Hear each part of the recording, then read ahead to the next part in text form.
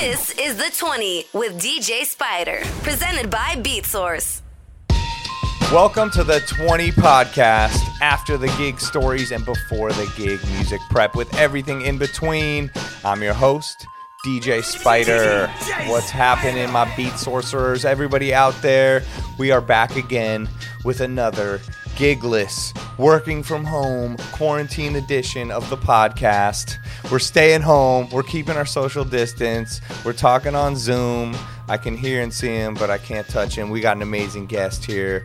I don't know if he wants me to touch him anyway, so it's all good. But reach out and touch me. Reach out and touch me. Hey. Yo, so this podcast is brought to you by BeatSource, of course. BeatSource is the new digital music service for open format DJs like you and me. If you have not been on there yet, make sure you go explore all the amazing curated playlists at beatsource.com. We got stuff, for every genre possible.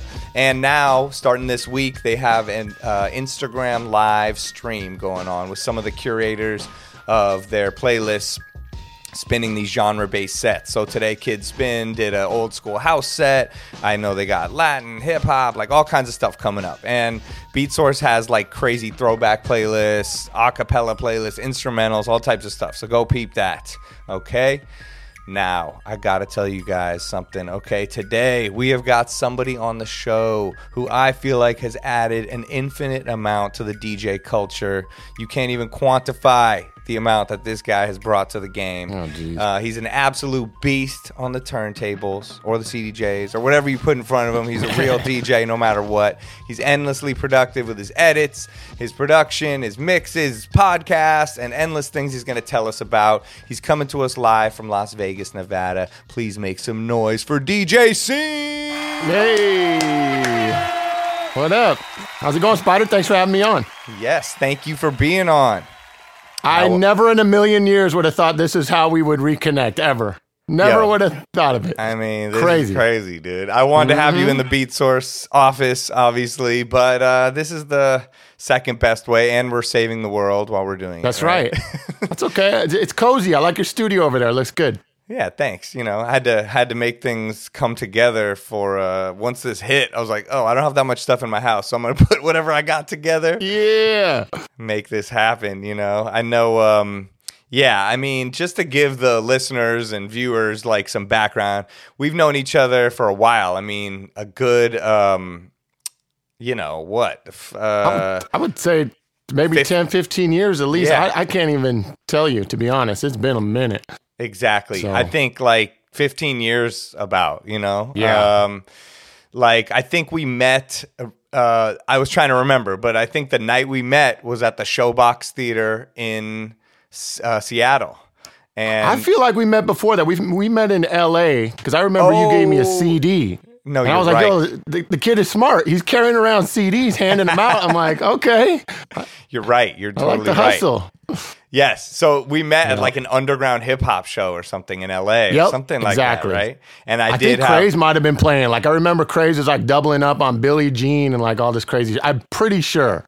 Wow. But yeah, that's man. nuts. I think you're right. Yeah. And I gave you a CD. I think it was like a Red Mix CD called Pay Dues and Break Even. Still got it. Oh my God. I gotta put that back up on the internet for people to check out.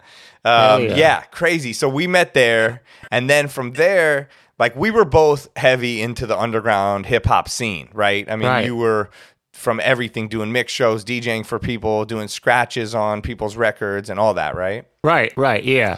Like early on, Macklemore doing his mix CDs and scratching on records along with Risk One, and just really like the bubbling underground local community stuff. Like I was super into that before commercial radio and anything commercial.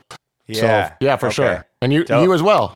Yeah, exactly. Same thing. I was producing music and doing scratches on records and trying to work with people and doing those shows. We'd be opening up for living legends or, anyone in the underground scene and trying to travel around as much as we could. And then, obviously as DJs, we loved all aspects of DJing and this kind of, I guess, bottle service thing became a thing. And it was even before that. I think the second time we met was at the Showbox Theater in your hometown of Seattle. And we did a 2x4, 4 turntable DJ set for an official MySpace party. Yeah, man. That was cool. Yes. Shout out to Ted. Shout out to Ted Skillet, MySpace. Matteo, Tom. Yeah, don't forget Tom. Don't forget Tom. Everybody's friend. Everybody knew Tom. Everybody. Yeah, so they hit me. We're like, we want you to do this MySpace show. We got this guy, DJ Scene. He's the official MySpace DJ. Come to the Showbox Theater, which was a legendary venue in Seattle. Absolutely, yep. And they said, hey, you guys do a 4 turntable set. And we're like, okay. I mean, I think Serato had just come out, And we just... Were you on Serato that night? I can't remember. I'm for sure. Pretty sure at that time I was not. I didn't make that jump yet. Really? No. I feel like it was a combination of Serato and records, maybe. I don't know. I wish I had a better memory of that night. I remember the place being huge. I felt nervous. You were super dope. I was like, this guy's amazing. I already knew you were dope, but just seeing you scratch in person, I was like, wow, this guy's killing it. And I remember having a great time, I think we drank a lot and DJ'd a lot. That sounds good. Sounds right. But crazy. I mean, and then from there, it was like we would do a lot of MySpace shows, right? And exactly. That was kind of like this touring act, huh? You would do some shows, and then you would be out, so I'd be out doing another part of town or whatever. Like exactly. They had us kind of running all over the place. It was cool there for a minute. I know that was almost the beginning of like the traveling DJ thing that we knew up until a couple months ago.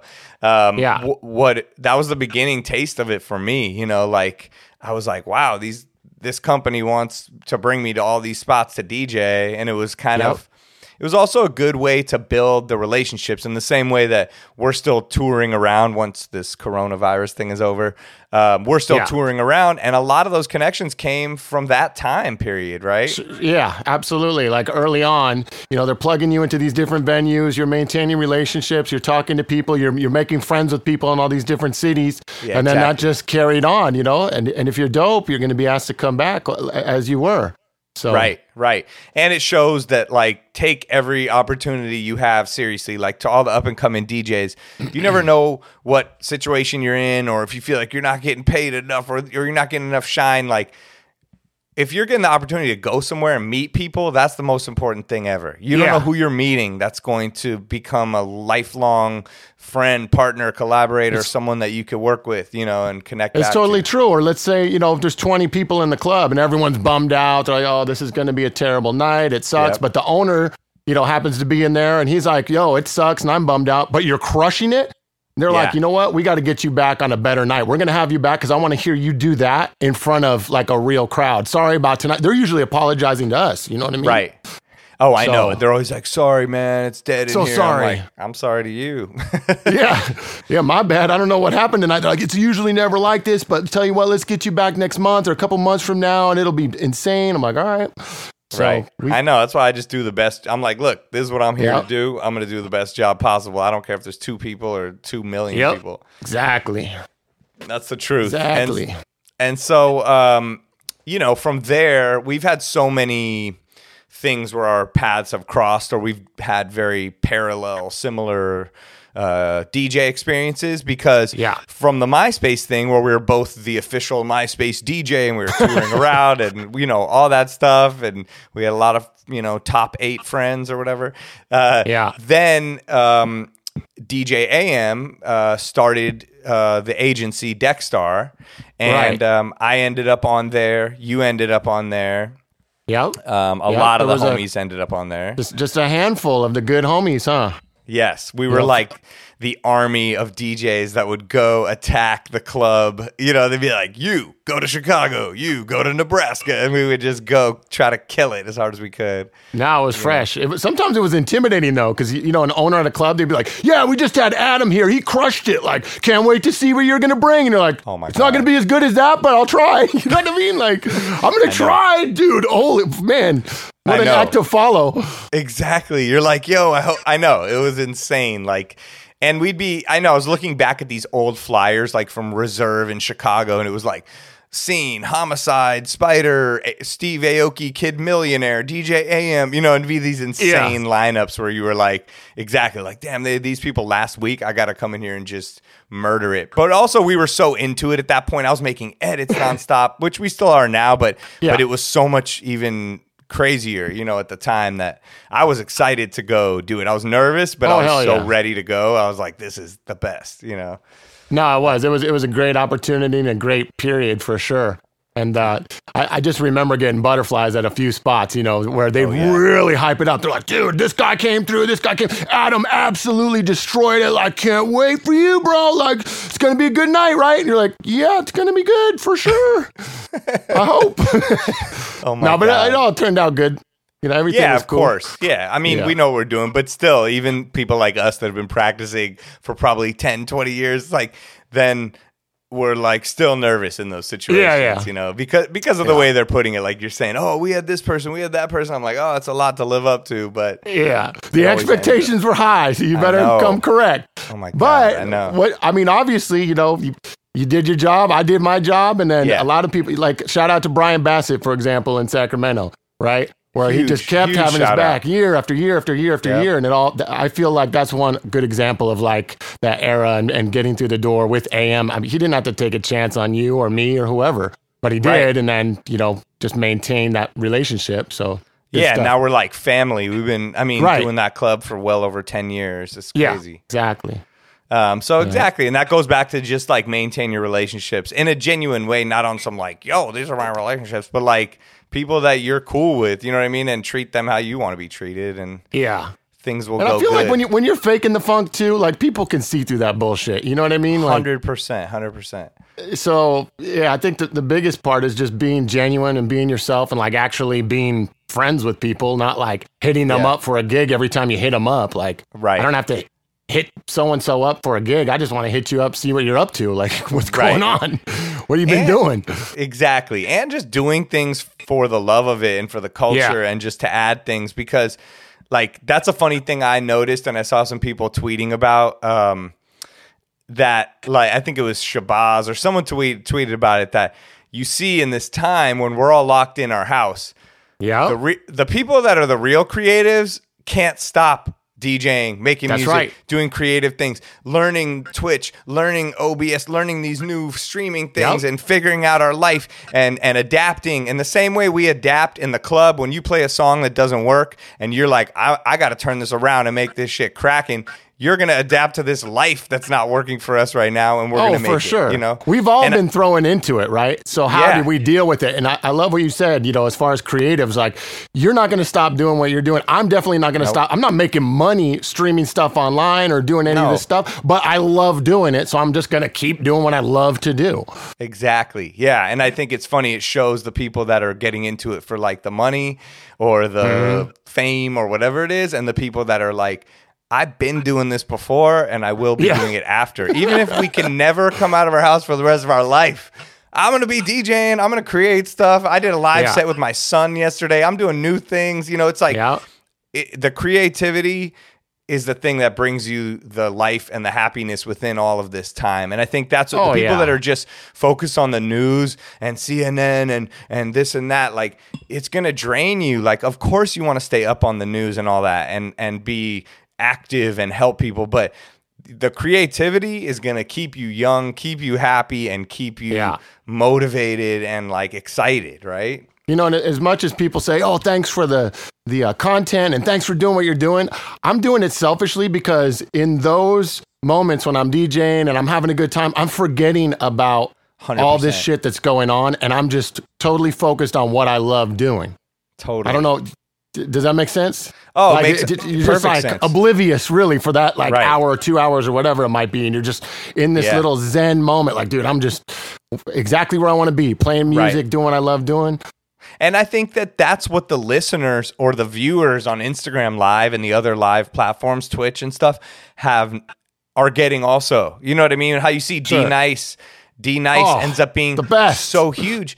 I think that says a lot about DJing and music and creativity and how it brings us together as a culture and as a species and helps us forget, not in a bad way where you're going to ignore, but helps us in the same way we're forgetting by DJing, they're forgetting by listening to the music and feeling the vibe through the, and it's amazing. We could do it like this through the screen, you know? So the D Nice thing, I think, is just number one, amazing for him. So much. Oh my God. So cool. I'm so happy for him. Mad props. He deserves it so much. He's one of the illest DJs and music people, you know.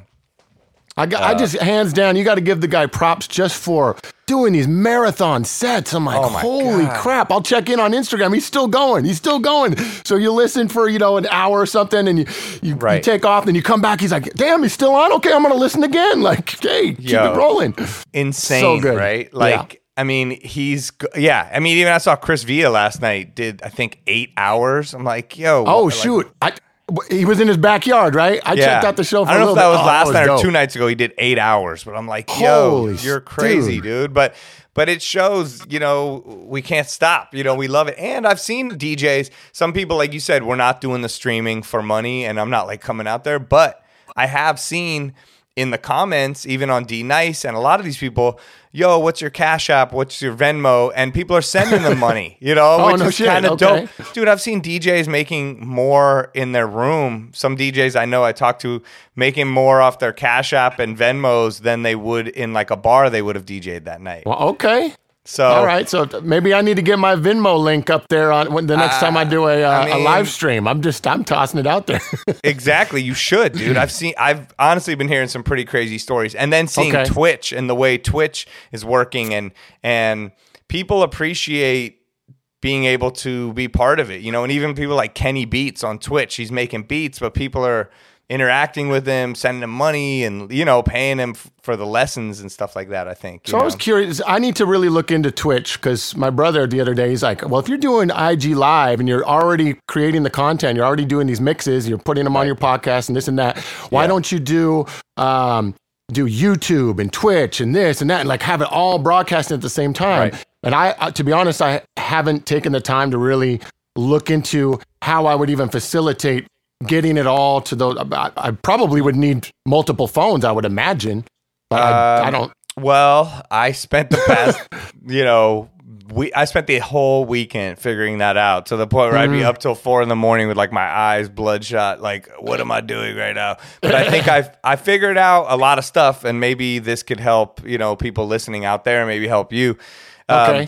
Two devices, probably you might need 2 devices, but you can do that through one device. There is ways to do it. And there's different stuff. There's something called, so you should do that. Your brother is right. And I've been looking into it. And what I figured out, I think the best way to get the best quality is using this like Roland Go mixer. Here.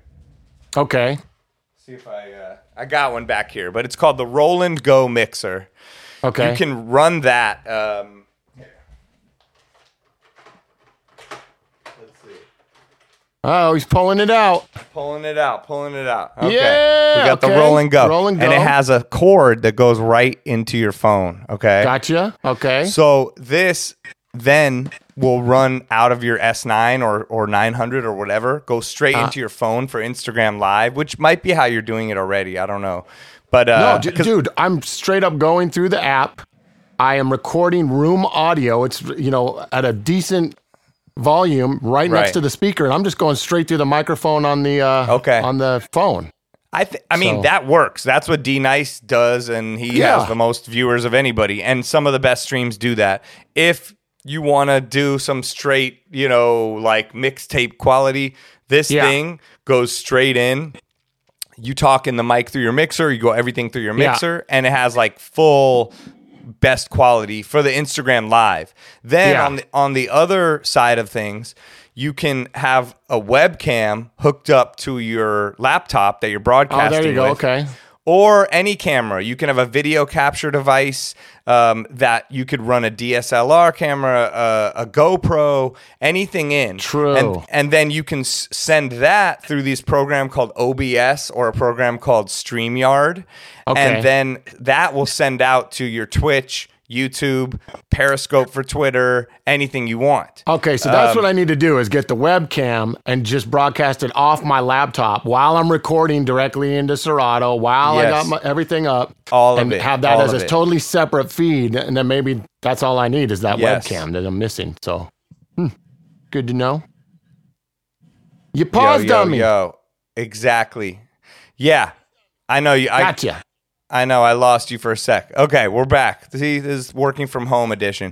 But yes, exactly. All that stuff. So basically you could do it and there's like this I can show you out here, but there's an internal program called Soundflower or Loopback that you can tell to listen to your Serato, then send it to the program that's going to send to YouTube and Twitch and all that. If you don't have the second device. If you do have the second device, you can DJ out to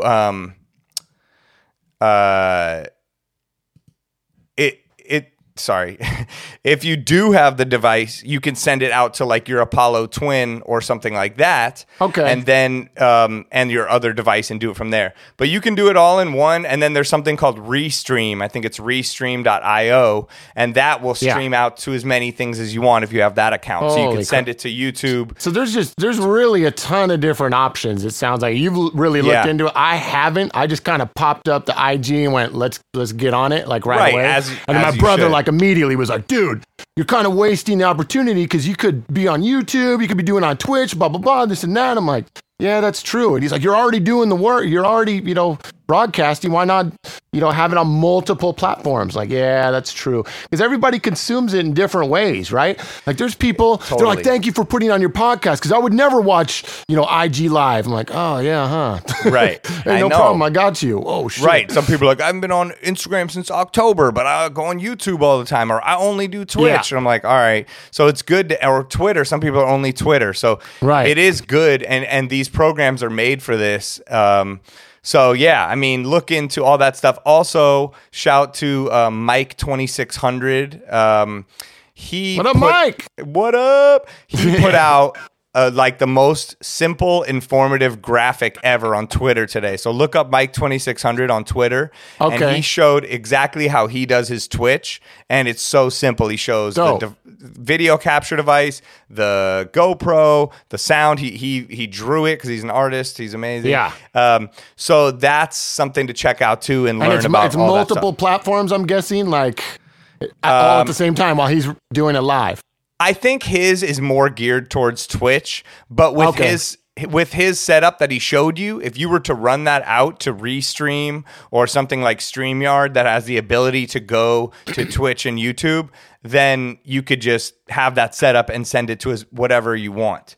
And then have on your phone the little mixer or just in front of your speaker and have Instagram Live almost be like your more fun, not as professional version, and then your Twitch, YouTube be like the best sound and video quality you got going. It's crazy to think because we probably should have already been doing this, to be honest with you. I know I should have. I know, same. It's kind of the silver lining, like, dude, as bad as this sucks, you're like, man, it's like a crash course and we're just winging it and figuring shit out like immediately, and like really, the paradigm is shifting and the way people consume content. You got to think of all these different avenues, and I don't know, maybe probably should have been on this a while back, but I know, here's the crash course.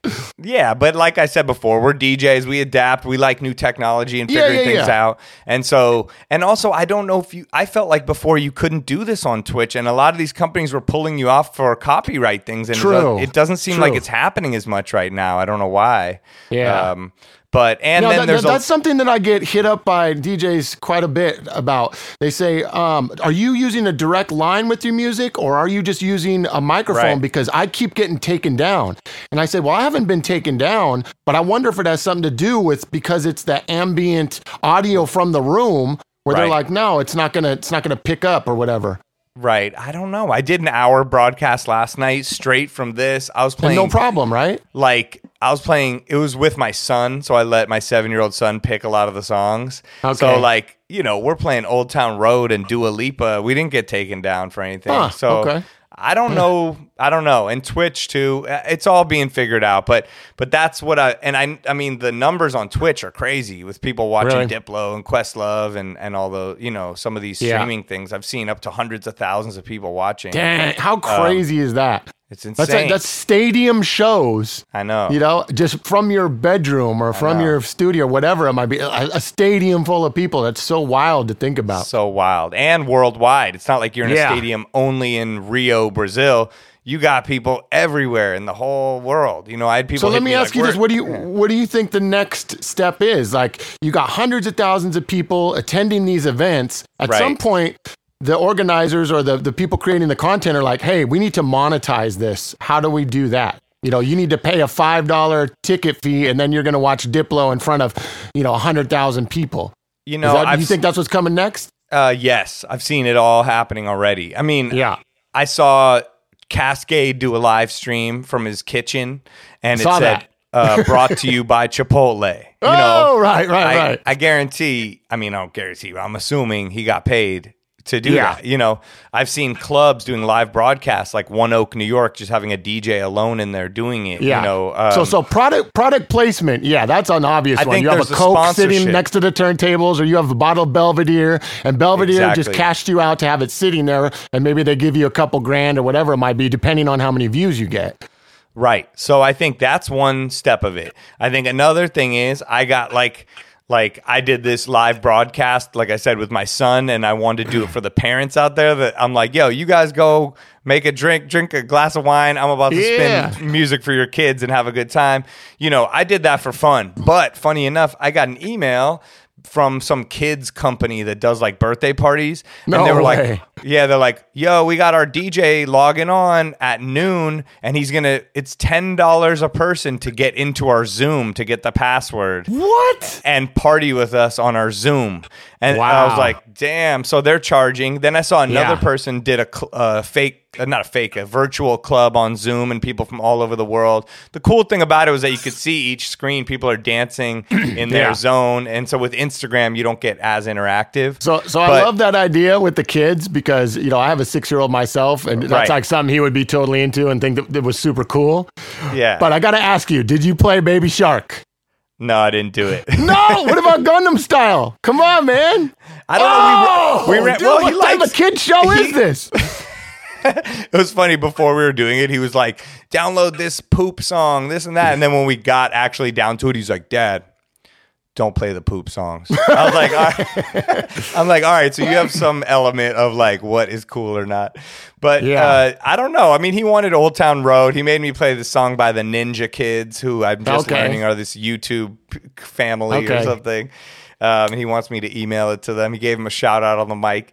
But no, we had some of that loaded up. We had some kid stuff. But I played Fish Heads, like stuff from when I was a kid, like Fish Heads, Rolly, and now he's singing that today. But I played that, Weird Al, and then new stuff. He likes the Ramones and like cool stuff I've showed him. And then Old Town Road and newer stuff, like that too. It's funny because I'll hand the Spotify to my son, and I just let him go crazy, and he starts going through playlists and finding stuff, and the stuff he'll land on and be like, yeah, I want to listen to this. Sometimes I'm like, really? You like Crank That, Soulja Boy is like, yeah, I like this. This is good. I'm like, you like it? Okay. I mean, that's a hit record. I could see why you would like. I mean, you're 6 years old, but. That's hilarious. I know, same. I can't believe it. And he likes Roddy Ricch. He sang The Box, the whole thing on the show that I did yesterday. I was like, yo. He sang The Box, and then he was singing Operation Ivy. So I feel like hopefully I'm doing the right thing, showing him all the different music. Yeah, man. Present everything, right? And then let them kind of pick and choose or whatever. Exactly. That's cool. Yeah. So yeah, I mean we're so deep in the live stream thing, we're learning all about it. And wait, just to clarify, so your live stream though looks like a fisheye lens on your IG. Are you turning your phone around and putting the I have my phone turned around so it's the front facing camera. And the reason why I did that was because all of the streams I kept seeing, the tables were spinning backwards, and it was throwing me off. Like as a DJ, it's hard to watch that. It just seems so unnatural. I mean, it is unnatural. So that was the first thing I said. If I'm going to do one, it's got to be the front-facing camera. And then I have like, a fisheye, wide angle. This, you can get them like on, Amazon or whatever. It's like a couple bucks.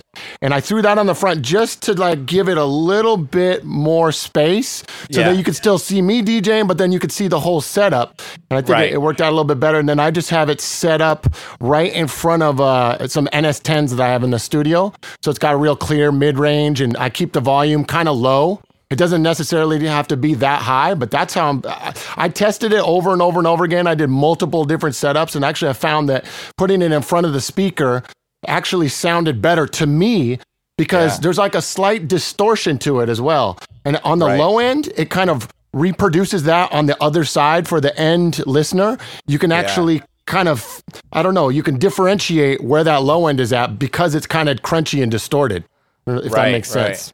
No, that does make sense. I know I've been trying to figure out if it's worth using the mixer or just putting it in front of the speaker because it does sound good like that. Yeah, I mean, like I said, I did it a number of different ways, directly in front of my Rocket 8s, in front of this, in front of some really crappy speakers, and that's what I found was the best, is to put it in front of the NS10, have like a kind of a medium volume, and just have it right there. And make sure that it was kind of clipping a little bit so that low end, when it would hit, it's kind of distorted because that's going to come through on the other side as being quote unquote bass. Right. Dope. Well, it sounds good. It looks super good with the way you did it with the fisheye thing. Thank you. Funny enough, like with the backwards turntable thing, you're one of the first people I thought of because I know you scratch sometimes with your hand on the other side. So I'm like, is he doing it the right way, but it looks the wrong way, but it looks the right way? Because you have that really unique scratch style, right? How did you end up scratching like that? That was just the way you learned? That's just the way I learned, man. Like I tell people, if you are standing like this with your toes facing to the left or your toes facing to the right, that just seems so unnatural. But if you are standing with one foot like this and one foot like that to the left and the right, it seems more balanced. Right. So doing this both to the left just seemed off. So I don't know. I just naturally went like that and just learned how to do it from the very, very beginning. Right. That's crazy. Well, I mean, your cuts, I saw some people talking about you on Twitter the other day saying you got the cleanest cuts in the club of any DJ. Thank you. Thank you. I mean, super sharp, super on point. And also you don't, over scratch, I think, in the club, right? That's like a thing some people definitely in the club. Maybe on the live stream, I think I do scratch a little bit more, cause but that's fine. Whatever. But in the club, I try to be very tasteful, make it musical, kind of let you know that I know how to scratch, and then I need to step back a little bit. It's just like a chef, right? Like you keep pouring the salt in there. It's like, come on, man. Like, shit is not going to be right. Yes, that's a good way to put it. Dope. That's crazy. All right. Well, hopefully that answered a lot of the live stream questions for everybody out there. And I'm still learning. I'm going to try to do this Twitch thing this week and see. I was talking to DJ Vice about it, and everyone's trying to learn and figure all this stuff out. Shout out to Vice. I love how he's consistent. Every day at 5, he's doing his thing. I love that. Just amazing. Like a radio show, just like back in the day when he was on Power. Just every day, do your show. So dope. I love it. Yeah, it is and dope. I love this live stream thing because I can, well, first of all, I could go to my own bathroom, not a nightclub, so that's nice. But not having to go to some dirty bar. We get to see the best DJs in the world when usually we're working or doing whatever, and now we're just like, oh, holy shit, I can watch like all my favorite guys in my living room. This shit is so dope. I know, and we're in our most comfortable environment. I'm eating like hummus or drinking whatever I want, or doing anything I feel like doing in my house, going to the kitchen and back, and they're in their most comfortable environment too. So they're on you're in your studio, so like it's not like you're in some weird club and you just stayed up for 2 days to go to Nebraska or something. Just watch. How ironic would it be if when it's all said and done and it's all over, people are like, dude, I don't want to go to the club. I just want you to keep doing the live stream. Like, I'm having fun in my house. I don't want to go anywhere to see you. No, I mean, I'm cool with that. I'd be down to stay home a little bit more, Oh my God. The last gig I did before shutting everything down, I was so paranoid, man. I was out there and I was just like, giving people the shoulder bump, and people, like, everybody's still trying to shake your hand. I'm like, dude, no, we got to like try to, be responsible. And I'm like doing shit like this, like hand across my heart and like kind of bowing to people. And like, yo, give me a hug, dude. I'm like, no. So. Oh my God, same thing. I know. I even went to like the Headliner Music Conference thing the Tuesday before they shut everything down. Yeah. And I was thinking, should I even be going to this? I don't know what if I should go. And I go, and Jadakiss was there meeting everybody. And they were like, yo, go take a picture with Jadakiss. And I'm like, all right. And usually you'd walk up and be like, what up? Yeah, of course. But of course, I'm thinking, oh no, I can't shake his hand. I hope he doesn't try to shake my hand. He's thinking the same thing, I think. And then I go up, and then they sent me the pictures from later, and the first picture is just him staring at my hand, obviously thinking, this fool better not try to give me five. And I'm thinking, I'm not going to do it. I'm just trying to think of a way to like say hi to you without touching you. Yeah, because it was that weird gray area where we were learning about everything that was going on in China and Italy and everything, but it hadn't really hit home yet. I know. So there was like this gray, like, wait, I don't want to shake your hand, but if you try to shake my hand, is it rude for me to be like, I'm not going to shake your hand, but I was totally doing it. People are like, come here, bro. I'm like, no, I'm good. I know, me man, too. what's wrong? I was like, dude, I'll just Corona. You know what's going on? Like, here we go. Yeah, exactly. And now it's crazy. I mean, now like, I feel like I wish everyone would just wear masks and like we could just be shoot. I don't know. It might be going in that direction. I mean, we'll see, but like that might be what helps curb it. I don't know. And yeah, it could. I mean, absolutely. You go to China and people, that's just normal to be wearing masks outside everywhere you go all the time, even before this, right? Because they had been through SARS and they already knew. Like they were prepared, dude. They knew. Right. And China has capped it now at like 80-something thousand, and we're up to like 150,000. It's like, all the countries that wear the masks, Japan and all this, like seem to have it under control a bit, but I'm not a doctor, who knows? But it changes by the day. That's the thing. We're talking about numbers right now. And by the time this thing airs, I mean, that might double. I mean, who knows? I know. You know what I mean? I know. Like, You're right. Every day. And, so I mean, it affects us in different ways too. Because even that thing, when I went to that conference at the end, they were like, "Yo, scratch session," and I was like, "Oh, yeah." Who's got the wipes?" So like we're wiping down the mixer, and then after everyone would get off the turntables, you would wipe your hands all crazy because you're touching the fader. You're touching. Dude, I'm not even gonna lie. That last gig that I did, I went up and I had the wipe, and I was like, I'm gonna wipe everything down just real quick. Boop, boop, boop, boop, boop, boop. Okay, done. Let's go. As you should. And I feel like we're gonna have to do that now for who knows how long after this. Dude, for sure. Like, I don't even care. You don't have to give me my tequila on my rider. Just give me a box of wipes the next time in the hand sanitizer. And I'm good. Or I'll pour tequila on the stuff, see if that works. There you go. Yeah, that might work. That'll be the new sanitizer. We tried to pick up some Everclear the other day from Liquor World just because we were going to make our own hand sanitizer. Put it in like some aloe vera. That shit was gone. No, everybody bought the Everclear. Yeah, long gone. I've been hearing about people saying that for a while. Yeah, that's crazy. So you live in Vegas now, like I said, but are from Seattle. You got your Seattle roots. What, right. Why did you make the move to Vegas? What sparked that? So at the time when I was about to move, I was still doing commercial radio, doing all the clubs, doing everything you could pretty much possibly do. Mixtapes, going to all the shows, selling mixtapes, opening up for all the big artists. Right. Every single thing you could think of, doing the big commercial radio stations a couple times a day. Yeah. And then, my buddy Josh, I don't know, do you know Josh Donaldson? He was my first manager. Of course. He had, so he had moved out to Vegas, and, he was working at a spot called Ice at the time. And he said, hey, you want to come out here and do a set? Mark Styles is over here. I got my boy. I'm bringing in Tiesto. We're doing all these shows, this and that. I'm like, yeah, for sure. So that's really how I got into the whole Vegas scene, was having my buddy from Seattle move to Vegas and say, hey, I'm gonna dial you in. I'm gonna plug you in. And then it really just grew from there. I mean, I'm obviously skipping over a ton of shit, but that's really how it happened, was having an in and having a buddy that was really on the inside and able to advocate and send the mixes around and really, big up what I was doing. And he did become my manager for a long time, like 10, 11 years. Dope. That makes sense. And Ice, I mean, oh my God, that was probably the first nightclub in Vegas, right? That was it. That was the freestanding nightclub. Everything else was in a casino. That was a standalone freestand, and it's still there. It's on Harmon. still there. When I go to the airport, there. I pass by it. I'm like, crazy. what? How is that still just sitting there with the If anybody's Ice been to sign? Top Golf, it's like kitty corner, right? It's like right there, like nobody's bulldozed it. It's just there. Why? It's so crazy. weird. Why? Like, So weird. They should, like, 20 years from the closing, bring it back. That was an incredible club, though. I mean, that place was next level. That was a big, big spot. So that was fun, man. Yeah, I remember the beginning of Vegas days, seeing Ice, Club Raw at the Luxor. Yeah. And there was one other huge one, right? It was like, and what was the one? Oh, Rum Jungle was. People always yeah. talked about that for a long time. At Mandalay 54 Bay. was an early one for many years. 54. 54 ran for like 13 years total. So Right. it was good. Which is now Hakkasan. I That's saw you were crazy. over there a couple times before the shit hit the fan.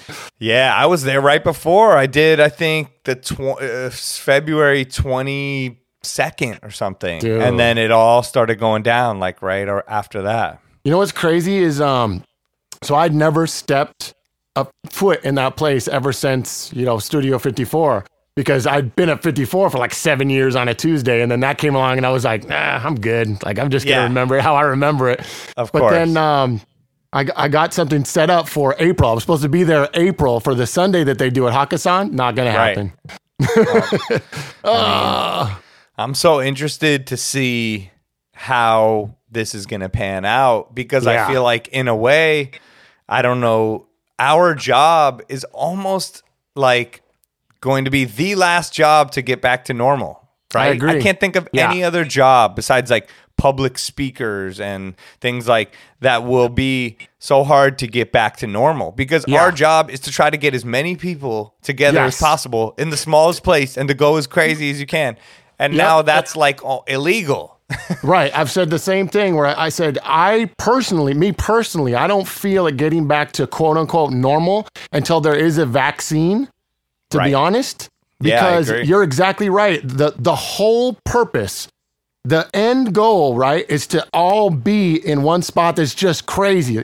And I mean, you could have a club right next to another club and people are going to want to go to the spot that's packed. They're never going to want to go to the one that's like a couple people here and there and social distancing. There's these huge gaps. They want to be where people are crowd surfing and like, going crazy. So yeah, you're right, man. I think it really is one of the last jobs that'll be like, okay, you guys are good to go. Let's do this.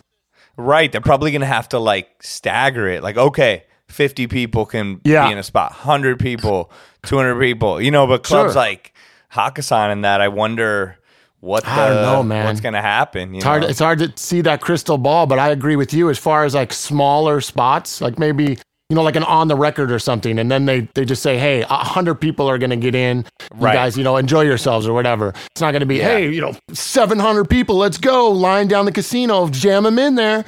It's crazy. And that's going to take time, I think, to get back. Right. For sure. Yeah.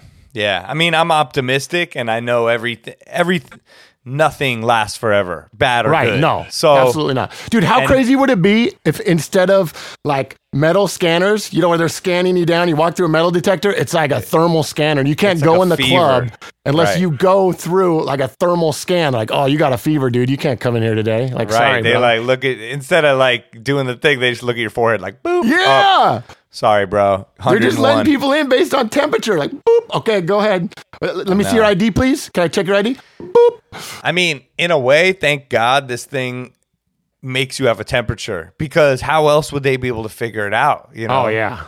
Like, yeah, well, what's scary, I mean, from what we've read and what we're being told is the fact that you can be asymptomatic, though, and still be contagious. So that's freaking scary, man. I know. Because you're out there, you're feeling fine, and I go to the grocery store, and I get somebody else sick, and I didn't even know that I'm sick.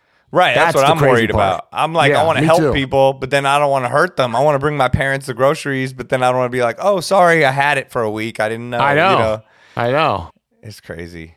Yeah. Well, I'm going to be optimistic. And like you said, there's so many silver linings to what's going on right now. I think it's bringing the entire world together. Yeah. Reconnecting with family, reconnecting with friends they haven't talked to in a while. I have a group chat that I've set up for the first time with everybody in my family. We all get on there and talk. We've never done that. So it's little things like that on the flip side that are amazing. Right. They're incredible. I mean, it took this to really make that happen. Right. You know what I mean? And so in a lot of ways, it's, it's a double-edged sword.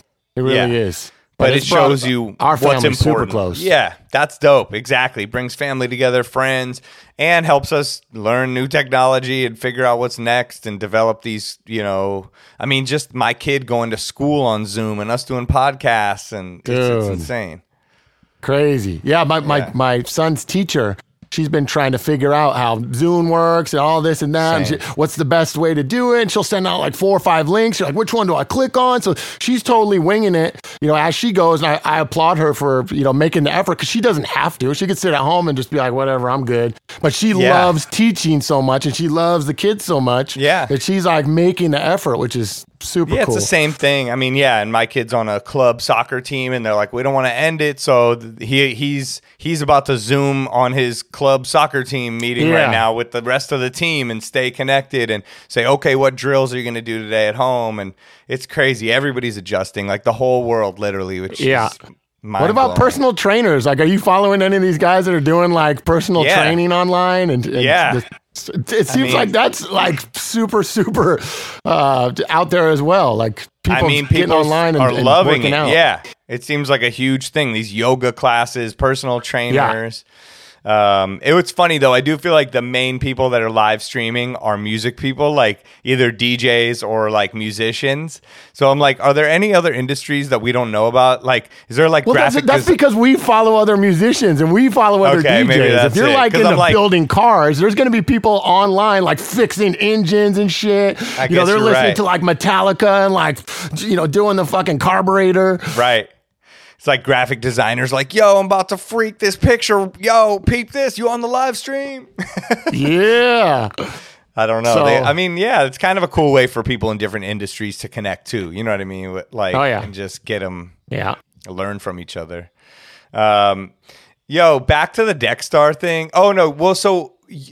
Actually, now that I think about it, what you just said, I was going to say, how did you end up meeting AM and getting on that? But was that through Josh D as well? Because I remember Josh D was involved. That was actually through Kevin Scott. Kevin Scott and I became friends on MySpace, right? And just chatting and whatever. And I love DMS and just, a big fan of all the records. I'd buy the shit all the time. And I said, hey, Kevin, how would you feel about coming up to Seattle? Because, at that point, I had a lot of pull with the clubs like Tabella and remember TJ and everything. Like those guys. So I'd be in their ear like, yo, we should really get this guy. I think he's going to kill it. They're like, all right. So hit Kevin up and got him out to Seattle and everything. And then we became friends and just, maintained a relationship from there. And then I think he was the one that really put it in AM's ear, because I had never met him. I didn't know Adam at all. Right. And he put it in his ear, and then they approached me from there. They're like, hey, we're starting this thing, just got like the random call. It's like, oh, that's shoot. Dope. Damn, what's up? Amazing. Yeah. It was crazy, man. That was a game changer for sure. Yeah. Game changer. I agree. That's amazing. Yeah. Kevin Scott, obviously huge shout to Kevin Scott. Yep, and, shout to Kevin. AM. And actually today it would have been AM's 47th birthday. That's right. Which is crazy. And AM and Kevin runs a website called DJAMlives.com, and he just put out an unreleased AM mix today to celebrate. Oh shoot! I need to check that out. I didn't see that. That's dope. Yeah, I saw him put that out. So go peep that. He's kind of sitting on like a lot of really great content, huh? He seems like he has like the little treasure trove of mixes and other shit. Yeah, he is. I mean, we talked about, I think Politic was on here, and we talked about the ADD mixes that AM used to do. Remember those, like, it would be a word into a word into a word, like on MySpace. And those were sick. Kevin's like, I posted those up if you guys want to check them. So go to DJ AM Lives, and you can you can learn if you're young and you don't know, or if you're like us and you just want to be inspired and hear him again. Yeah. That's dope. One other thing I wanted to ask you was about your music organization. Are you into that, or are you just kind of like doing it however you're doing it. Right now or like previously? No, for your DJ career, like when you were traveling DJ around, like did you have a certain process to organize your music? Do you have any tips for people or something that you did personally?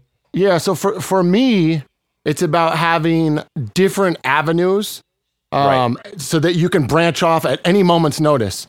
Because doing radio was the same thing. Like you'd be in the studio doing a live mix on Traffic Jam, and all of a sudden the program director is like, "We're going to go into this," and you need to be able to find things and be able to just switch it up immediately. Right. So the way that I have it organized is in iTunes, I'll have stuff by like BPM. You know, just an overall like BPM thing, and then a few different genres, and then within Serato, then I start to kind of break those into like specific categories. Like it might be by key. It could be by vibe. Like, okay, this is really aggro, so I'm going to put a bunch of aggro. And if I need to get into like something way more hype, I know that I could go to this folder or whatever. And then other ones is like combos, like wordplay. I'm sure a lot of DJs do that, where they'll have certain wordplay things that, you know, you have combinations or whatever all set aside inside Serato. So that's always been good. But for me, it's just about having multiple ways to get in and out of different stuff, because I don't do like a set. You know what I mean? Like, I know that there's like sets you could do and like it have it all planned out, but I just never did that. I just kind of like wing it. You know what I mean? Right. Yeah. Probably should have had a set. No, but I think that's a huge thing that even I forget sometimes is giving yourself that escape route or a way to easily change something where the crowd's not going to be thrown off and you're not going to throw yourself off, and it's going to be clean, but you can make a super clean break into something else. Whether for me, that's acapella loop folders. Oh, okay, you know, because then I can have every tempo and type of acapella loop, whether it's Common saying yes y'all and I'm at an underground show, or Little John saying put your fucking hands up, or you know, whatever, and I know, okay, I'm gonna echo out here, boom, go to this acapella loop and then flip the vibe, tempo, genre, whatever I want at this time. So that's one of the things I rely heavy on is the prepare window too. You know what I mean? Like if you're going through stuff, and it's like the old school when you were going through records and you would pull it up so that you could see it. It's like that. Like I'll be typing stuff in like, oh shit, I haven't played that yet. Like, oh man, awesome. So I'll pull that out and put it in the prepare. And at any given time, there's like 10 records that I know at that, you know, when you're 10 or 15 minutes into the club, you're like, oh, this is going to kill it. So then you start like building like this little reserve of shit that you know is going to work so good. And you can even just go through that and be like, bam, bam, bam, bam, bam, down the line. But you've never done that mix before. Like it's and that's what, to me, it keeps it interesting for me, because I know I'm not just doing 1 through 10 in club crate number, you know, A or whatever. It's like, damn, I've never done this combination before. This is going to be fun. Like, let's see how this works out. Exactly. So, or like, oh, I got this remix of this song, I'm going to put it with the original. If it doesn't work, I'll have the original on track, you know, and things like that. And those songs spark something like, oh, whenever I play this song, usually I then head into this vibe or this genre or this other song, which then sparks that. And it's all like a, you know, bouncing from... I don't know if you ever do this too. Like, would you ever, when you'd play something and something would go really well, you're like, oh shit, those two were like magic. That's like so perfect. Drag them just real quick, like into a folder so you don't forget. And then you start building these folders of like little combos. And you're like, oh yeah, I forgot I did that combo. And then you're not having to go back through history and like figure out which ones were cool. But then you're building up this arsenal of really dope combos that you can always rely on and you can always go back to. Yeah, I have some folders like that called like best routines or whatever it is, you know, and I'm like, oh, that was the time when I was going crazy from this genre to this, but it worked and they were all smooth, and then I do that scratch after the Rage Against the Machine, or, you know, whatever it is, like that kind of thing. So I think that's a good point too. One of my favorite things too is we all have like our combos, right? Our 2 or 3 records that'll go together, wordplay, and all this always works. Like, one of my favorite things to do is to know that will work, but then break that up. Like, I'm going to go from Big Sean dance remix into something totally different that I never usually go into, and just like shock my system. Like, oh man, that didn't even seem natural because I'm so used to doing these 2 records together every set. Right. Yes, so. That's so true. Like, sometimes I'll do a whole mix with all these songs and I'll get that feeling that you get of just that rush of like it's working, like you're as into it as the crowd, and it's so fun and you're so pumped up, and then I'll do like a club the next night and I'll save it and I'll do the same thing. Oh yeah, but I won't get the same feeling, and I'm like, and it's like you're saying, you almost need to like shock your system and do something different to like get yourself into the same mind state as the people in the club. Yeah.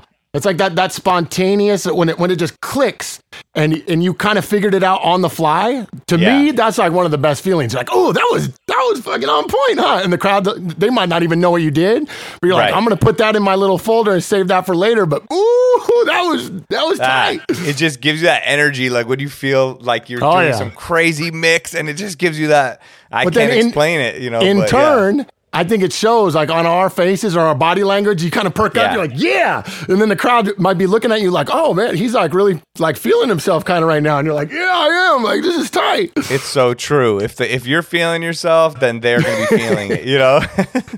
Unless you're just doing something awful. But yeah, but if you're doing something awful and just kind of standing, there's nothing worse to me than just somebody standing there just not really like hyped up or anything, low energy. It's like, that's cool, I guess. I mean, I don't know. Right. I'm not excited to see a DJ like that, but maybe some people are. I'm not. I know. Maybe like techno DJs, like, nice even keel, man. Just cool. Those are like great points, you know, to like keep you motivated, interested, keep the crowd motivated, interested, and continuously organize as you go, and continuously stay, you know, inspired and keep creating these steps for you to keep going up infinitely. Where I first started to try to identify that and try to like switch stuff up was I don't know if have you done commercial radio like day in, day out? And they have they have a playlist, right? Every radio jock knows this. They all have these playlists. You got your powers, like your A, your B, your C records, then you have like kind of your throwbacks or whatever. And you would literally have this menu that would be printed out every week, and those are the records that the radio station plays. And you need to figure out how to make the Big Mac cool, because you are serving a Big Mac at McDonald's on commercial radio, and you got the patties, you got the buns, you have the lettuce, pickle, tomato, and the sauce or whatever, and you need to figure out how to make that cool. Like, how do you just repurpose that over and over? The same song, snap your fingers. We're going to have to play this every single day. Every day. And you can't play it in the same order every day. How do you make it? Oh, I'm going to put the lettuce on the bottom today. Now I'm going to put the lettuce on the top. Now I'm going to put the pickles to the side. Now I'm going to put like a little bit of sauce on the top and a little bit of sauce on the bottom. You know what I mean? Like, but it's the same thing. It's a fucking Big Mac. It's the same thing. You're not playing with the ingredients, but you're trying to reorganize it so that it seems fresh and you don't go absolutely insane. Yeah, I think you can apply that to DJing in nightclubs too, because for sure. The crowds want to hear the same thing everywhere you go. And this is a complaint among DJs and club go, oh, it's the same old shit. It's the same old shit. But then you see a DJ who's playing the same old shit in a new way, and you're re-inspired, and you're like, yo, that's crazy. It's not what you're playing, it's how you're playing it, how you're presenting it. Yes, exactly. It's how you're doing it. You could be get the acapella, you know, or mix it with this different beat, or just, you know, anything. Create transitions. There's an infinite amount of possibilities. You can decide if you want to be boring and, you know, stereotypical or not, you know. Yeah. And then, I mean, you and I have both heard the guys that are like, man, I'm so sick of it. Dude, I'm over DJing. I'm going to quit. And then they'll still be DJing like 5 years from then. Like, man, I'm so tired of it. It's really bugging me. I know. It's really bugging me. I'm like, well, what are you doing? Like, as far as organization and everything else with your music? Well, you know, I don't know. I mean, I have a set and I'm just kind of doing my set every night. I was like, what about the people that work at the club? Like, you know, I could see Vegas, you could get away with that. You could literally have a set and it's like Cirque du Soleil. You're going to do the same routine and it's fine because it rotates in and out, different people from all over the place. But if you're in Seattle at Club Tabella or whatever, and the staff is all there and it's the same people coming every week, they're like, dude, I know the next 10 records you're going to play. I know. It's just stale. Like, how do you even serve it up? Like, how do you even do that without getting bored? I'm bored and I'm listening to it. Yeah. No, I literally get bored of myself. And that's when I'm like, all right, here we go. You got to redo it. You got to delete these crates. You know, you got to smack yourself in the face. And I know it's crazy. That's true. What should we move? I put on the internet that I was talking to you, and some people asked some questions. Oh, okay, cool. Do you want to get Let's into answer some of questions. those? Is there any good ones? I think so. I think there let's are. get Let's to see. it. The Instagram ones I have not vetted through yet. Twitter, let's see what we got on here. We had DJ Matrix. Okay, shout out. He asks, what does it take to get a spot in the top Vegas nightclubs? Okay, That's a good question. I think we kind of touched on that a little bit. For me personally, it was having somebody on the inside that was vouching. You know, and I think a lot of jobs are like that. It's not exclusive to DJing or the club world. A lot of jobs, if you have a friend or you know somebody or you get, that little cosign or whatever, that's going to go a long way. And once they get your foot in the door, then it's on you to be an exceptional DJ. You're not just going to get your foot in the door and clear the crowd out and do a terrible job and get asked to come back. So one, it really helps to have somebody that's going to help you get through the door. And then two, be prepared and be ready and have done your practice and be a really great DJ, an exceptional DJ, and then you'll get asked to come back. Yes, I think that's a huge point, and it's the vouching thing, and that can come from anywhere, and that shows why you should be putting out podcasts, making edits, connecting with other DJs, and building those relationships with people that you think are dope or spots you think are dope. It's so true. It doesn't necessarily have to be the cosign from your friend. You could, like you said, you put out a mix or you put out this bootleg or remix, and then somebody becomes a fan of it that happens to work at XYZ Club, and they go, man, you know who just put out some really dope remixes? Spider. We should get him in here. And they don't even know you. Right. You know what I mean? No, it's so true. And it just shows that's why you should be creative at all times, no matter what. It doesn't matter. You shouldn't be doing it for the money, so because that's how to get the spot, whether it's a top Vegas club or any club, and anywhere. And if there's a specific place you want to get in, the do-over or this club or that spot, go there as much as possible when we're allowed to go out of our house, and be around it, because you're going to soak up the vibe and everything. So you're going to be able to then replicate that and know what they want. And they're going to see that you're spending your time around there and supporting them. So maybe they'll support you after a while. Yeah. And make that effort. Like, for example, I wanted to be on commercial radio in Seattle. It was a big platform. I really wanted to get on the big radio station. Yeah. So I pressed up a bunch of CDs. I walked down to the radio station. I said, where's all the mailboxes? They're like, what are you talking about? I go, I want to give every single person that works in this building a CD. They're like, are you kidding me? And I just went to the mailboxes and threw a CD in every single box. They're probably like, who is this guy? But it worked. And now the whole station is talking about this mix or whatever, this guy. Yeah. And even if you don't listen to it, you got to kind of be like, well, I mean, at least he's trying. You know what I mean? Yeah. Like, he's putting an effort in. He must really want to be here. Yeah. No, that's true. Yeah. Just show, put that effort forward and don't be persistent without being annoying. Yeah. If that makes sense. There's a fine line, right? Yeah, you don't want to keep sending people a link to your, track that's on Spotify, 3 times a day. We, as DJs, we're like, get the fuck out of here. Right. Like, you don't want to annoy people. No. So, that goes out to, I said his name. My thing auto-corrected it when I typed it in, but his name was DJ Patrix. Patrick's from San Francisco, I assume. Oh, nice. Bay Area in the building. Oh, he's on Wild 94.9, the 5 o'clock traffic jam mix. So shout. Yeah, that's the old family, Wild 94.9. Yes. I was with them for a little while. E-Rock had put me on over there, and Jazzy Jim, and that was then they ended up moving to another station. But yeah, shout out to Wild. For sure. That's right. Yeah. Big shout out to E-Rock, Jazzy Jim, Wild 94.9. Yep. Shout out to Travis if he's listening.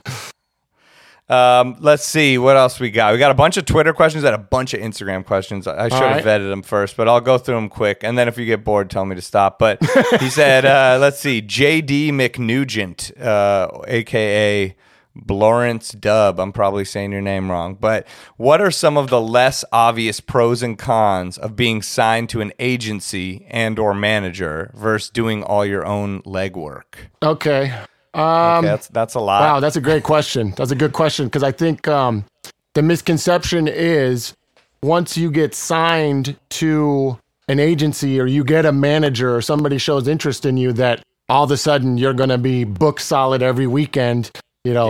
and they're going to just bend over backwards for you and do everything for you, when actually it's quite the opposite. As you know, it's really a lot on your own shoulders as a DJ to come up with the content. I mean, a manager can't force you to make a new mix or to make a new track or to hustle. Right. They can definitely push to get you through the door, and they can present you to a nightclub and say, hey, this is my guy, DJ Spider. This is my guy, DJ Scene. I would love to have him play your club. Is it cool? And then they go and do their homework, and they're like, well, I can't find a mix for this guy, or he hasn't posted on Instagram in a year, and he doesn't even have a Twitter. And, no, we're not booking that dude. So I think that's a huge misconception to think that once you're signed to a larger agency that they're going to do all this stuff for you, because it just really isn't true.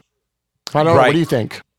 That's 100% true. You're spot on. Like, I think I've by this point been with a lot of different agencies, managers, agents, managers. I've had a manager and an agent at the same time. I've tried every combination you can do, and I've done all by myself before the agency boom. I did it all by myself after the agency boom for a couple years. I've really been learning and figuring it out. And what it comes down to is no one is ever going to look out for you as much as yourself, like you said. And of course, you want to find an agent or a manager or someone that really believes in you.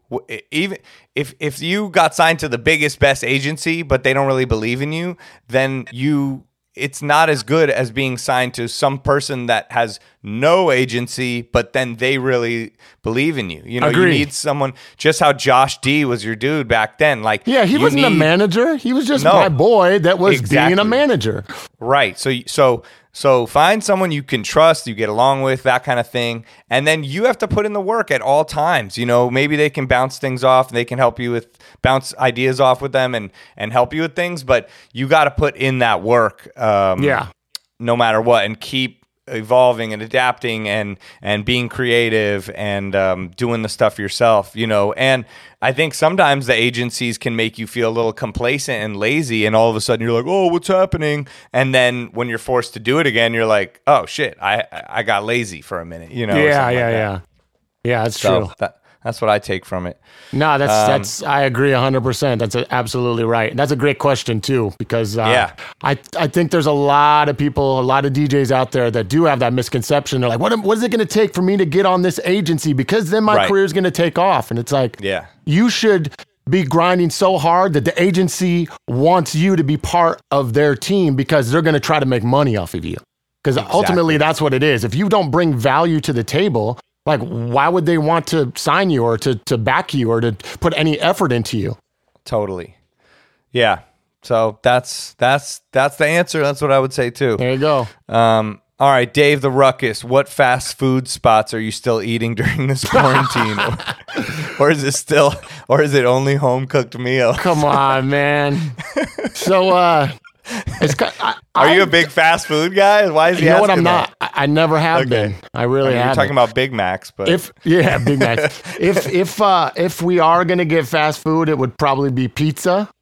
And I'm a weirdo, dude. This is so weird. I eat pizza without cheese on it. Like, I tell them to make the pizza without the cheese. Yeah, grandma That's weird. style. That is weird. A little bit more healthy, right? A little bit more, a little less calories. Yeah. Right? Get the thin crust, so we'll do that, or like Panda Express, and I like those guys, to be honest. If it's fast food, but man, you know what? To be honest, my wife is a super, super good cook. Like, she's amazing. She's a really good cook, and that's like her art and her release. So I'm like, hey, if you want to go in there and create some meal, dude, I'll eat it. Like, cool, let's do this. So she's been cooking at home a lot. Yep. That's great. I know, I'm getting better at my cooking too. I've learned so much. I'm like, I'm being forced into this. Especially for the little ones, huh? Especially for the kiddos. Yes. Yeah. I know, because I got to keep him entertained and one to eat and all that stuff. Yeah. All right, let's see. Someone else wrote, D. Duragon wrote, 2080s mix number 3, ETA, LOL. Oh, shit. That's probably a nonstop question. It's funny because... shut up. Yeah, I'll put the work in on it, and the ideas are there, and I've been working on it. It's like one of those little hurdles, like a mental hurdle. Well, I'm like, dude, I just need to stamp it, get it done, and then put it out. But I know, I get it. it's kind of at the point where I can pretty much do the CD live. You know what I mean? With Yeah. all the different mashups and everything else. Of course. Because I've just practiced it and done them so many times. It's a matter of piecing all those elements together, stamping it and saying, okay, it's done. Like, I just need to get it off. But Right. yeah, that's coming Okay. for sure. It's definitely coming, especially now. We don't got anything else to do. Just create. Right. Okay. So there's no ETA. It's like Detox. It's coming one day. We'll see. It is definitely coming. It is for sure coming. And the ideas and the CD is there in the crates in my Serato. And I'll sit there and I've practiced and came up with everything that I want to have on the actual mix. It's just a matter of piecing it all together and then me, getting over that mental hurdle. It's crazy because I'll go in here and like wing a mix for Instagram Live. Like, oh, it's all good. Like, no problem. But as far as like getting that done, that one, I don't know why. It needs to be done. I know. I mean, It needs that's to get all done. DJs. That's Yeah. all DJs that actually care about the art of it. It takes us a minute to produce something we're proud of. And make sure. All right, Mike Jacks. I have not read this question. Let's see. He said, "When did both of you go from playing songs to producing sets and highlighting the best part of a song? And can you guys just talk about the whole process of being live and delivering outstanding soundtracks?" Okay, I don't totally understand. Maybe you but- could take that one. all right. Shout out to Pittsburgh, Mike Jacks out there. I mean, when did we go from playing songs to producing sets and highlighting the best part of a song? I think that just comes with DJing in a way. I mean, the way I learned was like the art of DJing and breaks, and that is DJing. I mean, they would take a song, find the break, and highlight that part of the song, just from Kool Herc doing it for the first person ever till seeing anybody doing it, for Rob Swift and all these people. So I think that's something that I always saw in hip hop and being a hip hop DJ, and then taking that into the club world. I sort of tried to translate it into that. Okay, I'm going to quick mix. I'm going to do doubles, even if this isn't a hip hop song. I'm going to highlight these things. I'm going to take this a cappella. I'm going to highlight this loop and then mix it into this. Maybe, so maybe that just came from loving the art of DJing and then trying to apply it to make people dance and continue them dancing and not stop, I guess. Yeah, for sure. So that's what's up, Mike Jacks. All right, let's see any Instagram. Oh God, we got a bunch of Instagram ones. I should have edited it first, but let's see. Oh damn, see all. There's so many. Rumor has it, DJ Scene played the Sesame Street theme song during peak hour at a nightclub. Is this true or false? Absolutely true. Yes. Absolutely Sunny true. days. And you know what? I'm glad that you brought that up because I need to bring that into the live broadcast. But, it's funny because you have a couple shots and all of a sudden you start getting creative, right? Yes, Like, let's yes. just wing it, see what happens. Oh yeah. Well, I think you can play anything in the world, right? Anything can go Right. off and you could get the course. shock value, but how do you follow it up? Does it Yeah. tie back in and make sense? And that was kind of jarring and a little bit strange, but at least, now we're back to it. Right. You're not No, going to follow that's so something. true. Yeah, you don't follow up a curveball. At least for me, coming from radio, it was called protecting records. So if you throw a curveball or a brand new song or something that people aren't familiar with, you back Yeah. it up with a smash. So if you're Right. going to go way out, you bring it right back in. And I That's tend true. to take those really far curves right before maybe the biggest song that's out right now. Like let's Right. say, Cardi B, Bodak Yellow. I'm going to Yeah. figure out a way to go way, way left and then bring it right back to like, that's the biggest song. But like a minute ago, we were playing Sesame Street. Like, Right. No, it's so true. I know. Like I was doing this private gig for these like powerful person. And there was this guy over there and he kept going, yo, I used to see AM and Mark Ronson, this and that. And they would play the Hawaii Five-0 theme song. He's like, you need to drop that. It's going to kill it. And I'm like, you can't just drop the Hawaii Five-0 theme song, dude, out of nowhere and have nothing before or after it to Yeah. make sense. And he kept saying, no, I've seen them do it. I'm like, yeah, I have too. All right. Like, and I know Yeah. what I'm doing.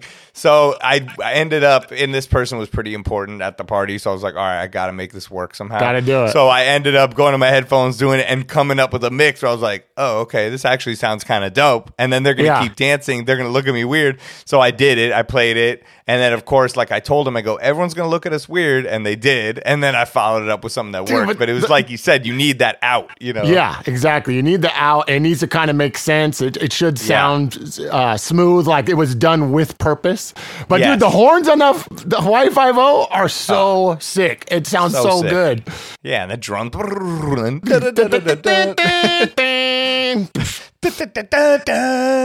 is that? It's like 85 BPM. I was going to say, someone should make a trap remix of that. It'd be kind of tight. Like, you know what's funny? I'm not even going to lie.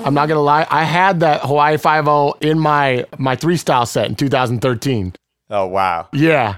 And I messed with it. And I can't remember what I came out of it with. Maybe like I got 5 on it or something. But there was something that it made sense. You're like, oh, okay. You go back and check it out. I got 5 on it. Yeah. That's tight. All right, what else we got? Someone says, and that was from DJ CRG Music. Got to give him a shout. Oh, what up, CRG? CRG. Do you have any of his edits? I think I have a couple, yeah. He makes recognize the name. Yep. His edits are tight. So thank you, CRG, for the edits. Official DJ Tech says, please tell him that his 2080s mix are still my favorite to this day. So thank you, brother. Props. Nomad says, has any venue ever tried to curb your scratching of top 40? I love DJs that do that. Okay, well, that we kind of spoke about that. But. Yeah, a little. We touched on it a little bit. I don't think you or I are sitting there going off for 5 minutes. No, I've always consciously been like, I'm going to do this musically, percussively, on purpose, not too much. Watch the crowd while I'm doing it. Do it treat them how I would like to be treated. You know? Exactly. Exactly. So it's very tasteful, very, very minimal, but with skill. Right? Where you almost don't even know that it's there, but if you're a DJ watching somebody do it, you're like, oh, that was on point. Like, right. It doesn't need to be 5 minutes of crabs and going off. Right, exactly. Unless you're like at a Qbert show or something. Yeah. But, this one's interesting. So someone asks us her name. It says, I don't know how to say it. Ave Jalay. I don't know. But you know who you are asking. It's a woman. She says, how can a female DJ stand out while not stripping or fake DJing or sleeping with people to make it to the top? I think that's a great question. We do want to have some more female DJs on the show too. We've, I think, only had 1 or 2. And so female DJs, please reach out. We want to get you guys more exposure on here. But that's an interesting question. And coming from 2 dudes, it's hard to answer. But I mean, I think my just off the dome answer would go back to what we said with how to get a gig, like at the Vegas clubs. Like, go where you want to be creative, put out all the creative things, do so much creatively and content and pumping things out wise that people aren't going to worry about what you look like or who you've slept with or if you strip. You know what I mean? If you push the stripping thing or you push all that, then people are going to look at you like that. But if you're a hot girl and people keep harassing you, but you don't want that to happen, then just keep pushing the creativity and the real people will see you, like me and you and like, you know. So I don't think that there's anything wrong if you want to be the quote unquote stripper girl and that's your brand, then that's fine. That's one angle or that's one way that you can make a name for yourself. But if you're talking, what I think she's getting at is how do I be respected or how do I get booked without being a stripper, right? I think that's what she's trying to get at. Me too. Doesn't that just come back to just being dope? Like putting in the work. What you put in is what you're going to get out. If you're practicing every day for 5-6 hours a day and you're relentless, you're going to be good. Right. And like you said, if you're creative and you're putting out creative content and you're doing everything that you possibly can to get your name out there, then you're going to get booked regardless of if you're a female or a male. It doesn't matter. Exactly. Yeah, that's what I think. So, I think just be creative. Don't give in to that stuff. Don't, worry about it. Don't engage the If that's not what you want your brand to be. Because again, Right, if I you want it, I don't go think for there's it. anything wrong. There's plenty of people doing that, and that's fine. Yeah. Like that's just There's guys doing that too. There's Yeah. guys shirtless too. Right. Yeah, you're exactly right. Exactly right. But yeah, I think don't engage that. You know what I mean? Just be strong and build your brand of who you want to be, and just be creative and do things for the right reasons, and it will show through. And the right people will connect with them. You know, like if you're doing dope shit, I want you on this show, and Beat Source will want you, and DJ City, and all the record pools. You know, so yeah, that's what I say. Man, I don't know if we should do all these. I mean, there's a few other Fire them interesting off. ones. Maybe there's some good ones. Okay, let's go. Same person, Ave J or Ave Jalay. Sorry, I'm saying your name wrong. Hit me up. Butchering She said, let me see. I can't go to her page. It's hard from this question thing. She says, what are 3 essential DJ skills that you need today? Oh man. Well, first and foremost, I don't know if you agree with this. You need to have a pretty decent knowledge of music and good taste in music, I think. That's the number one thing. I mean, what you're playing is the number one important thing. And then it's how you play it, right? Yeah. What do you think? Yeah. I mean, well, look, I think DJing is part creativity, part business if you want to make money off of it. You know what I mean? So you have to get your business skills, marketing skills, that all falls under one thing to me, but your business, marketing, all that kind of thing has to be up there. And then your creativity and ability to make your creativity come out in a high quality way, I think it says a lot. And then your ability to adapt and evolve to any situation that's happening, whether it's a coronavirus situation shutting it down, or it's just some annoying owner yelling at you and having you in the club telling you to do something, or anything could happen. But the more zen you can be about situations out of the norm hitting you, and you being able to then react to that situation in a calm, smart way, then I think that's a huge skill along with your creativity, which is why you should practice all the time. You know what I mean? Practicing. Maybe like a practical thing, going back to you talking about marketing. If you're really interested in trying to build a brand and whatnot, simple things you could do are like have the same profile picture across all platforms. You know what I mean? Your Instagram, your YouTube, your Facebook, your Twitter, they should all be the same. They should all be, and then try to get a name that's also maybe the same on every platform. Like I know you have DJ Spider, real DJ Spider on your different platforms, right? Yeah, I mean, I have. My Twitter is DEEJAY Spider, and my Instagram's DJ Spider, and then now Twitch. Someone had all that, so I'm like, I ended up putting DJ Spider 1 on my Twitch, so log on. But hopefully, I can get that changed to the official one. That part's tough. Trying to get everything like locked in. And to be honest, scene is a very common word. And so I went and I got it trademarked. And then what I was actually able to do is somebody on Facebook had Facebook/DJ Scene. I went and filed a trademark claim, and they actually gave it to me. Same thing with Twitter. I used to have Twitter/DJ Scene 1. And I filed a trademark suit, and I said, "Hey, here's my my trademark. I own the official trademark." And they booted that person off and gave it to me. So slowly but surely over time was able to like accumulate and lock down those names. Same thing with it was the same thing with what was it? SoundCloud. I did the same thing. Somebody had it locked in. I'm like, who is this? Like, what are these guys doing? Right. That's crazy. Oh, dope. Yeah, actually, I need to do that for some of mine. Dude, there's places on the website, on Facebook, on all the different websites where you can file those claims and show that you own the trademark, and they will give it to you. I've had them do it to me 3-4 times on various sites. So it's all consistent. That plays into the marketing and business stuff right there. So, and even I've been doing this a minute, and I still don't even have all mine. So I'm gonna take your advice on that. Hey, you got the verified on Instagram, man. Oh. I know, but with the wrong name. I keep hitting him. I'm like, there's some dude with DJ Spider hasn't tweeted in like 9 years. Like, let me get this. You know what's happening here? All right, let's see what's next. Wow. Oh, she has a lot. Oh, she's asking so many questions. Oh my God. 1, 2, 3. Okay, she's got like. You got to just questions. have her on. I got the sunlight. I got this work from home mode right here. It's cool. It looks like a disco ball. Looks like you got a party going on. I'm tie-dyeing my face. All right, well, let's ask him. She's actually asking really good questions. So she also says, what are some first steps for totally unknown DJs to get to promo gigs and play outside? I mean, I think just do it. Just like the same way you said you just set up your IG Live without thinking about it and did it.